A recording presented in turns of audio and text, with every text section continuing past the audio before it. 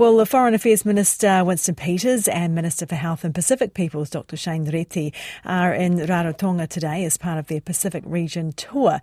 It's Mr. Peters' second trip to the region. He visited Fiji back in December, where he met with the Fijian Prime Minister and Pacific Islands Forum Secretary General Henry Puna. Taking on 3 countries in 3 days, the first leg of the trip began in Tonga, then the Cook Islands and finally Samoa. Their visit is aimed at reinforcing Aotearoa's ties with the Pacific. Now, RNZ's Pacific's Eleisha Foon has been travelling with the ministers and is in Rarotonga. She joins us now. Kia ora, good morning, Eleisha.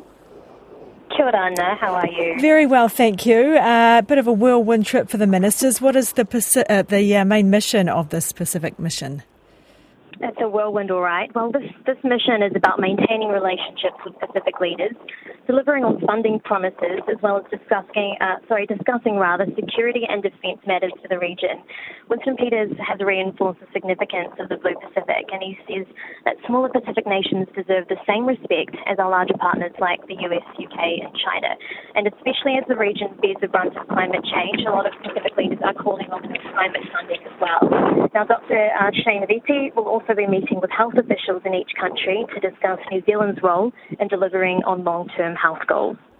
Okay, so they've been in Tonga. Obviously, there are some political and financial issues in that country. How did that visit go? What was discussed there?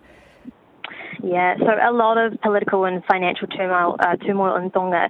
There were bilateral meetings. The country is in dire straits, with Tonga owing China more than 197 million New Zealand dollars for a loan it took out to rebuild the capital, Nuku'alofa, after it was destroyed in the 2006 riots. Now, Tonga will have one of the highest debt levels in the world, and it will have to pay China more than it does. It will have to pay China more than it will for its own health system. There was a pharmaceutical medical facility that was opened yesterday. The Crown Prince attended with the Princess as well. And the funding was provided by New Zealand. And this is major for the nation, which has experienced national major disasters as well. There's also a shortage in health workers and pharmacists. And the head pharmacist they spoke to there said that they're calling on New Zealand for extra help as well. And the acting Prime Minister, Samoa, called New Zealand a big brother and stressed their reliance on New Zealand, considering the geopolitical pressures the region is facing. And what is on the agenda today for the ministers? So as we speak, there is a groundbreaking ceremony that both ministers are attending.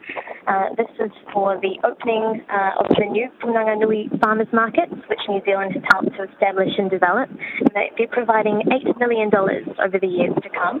They'll also be meeting with Cook Islands Prime Minister Mark Brown today, and then later on there'll be a Waitangi Day reception in the evening, and then we'll be flying out to Samoa to meet with the Prime Minister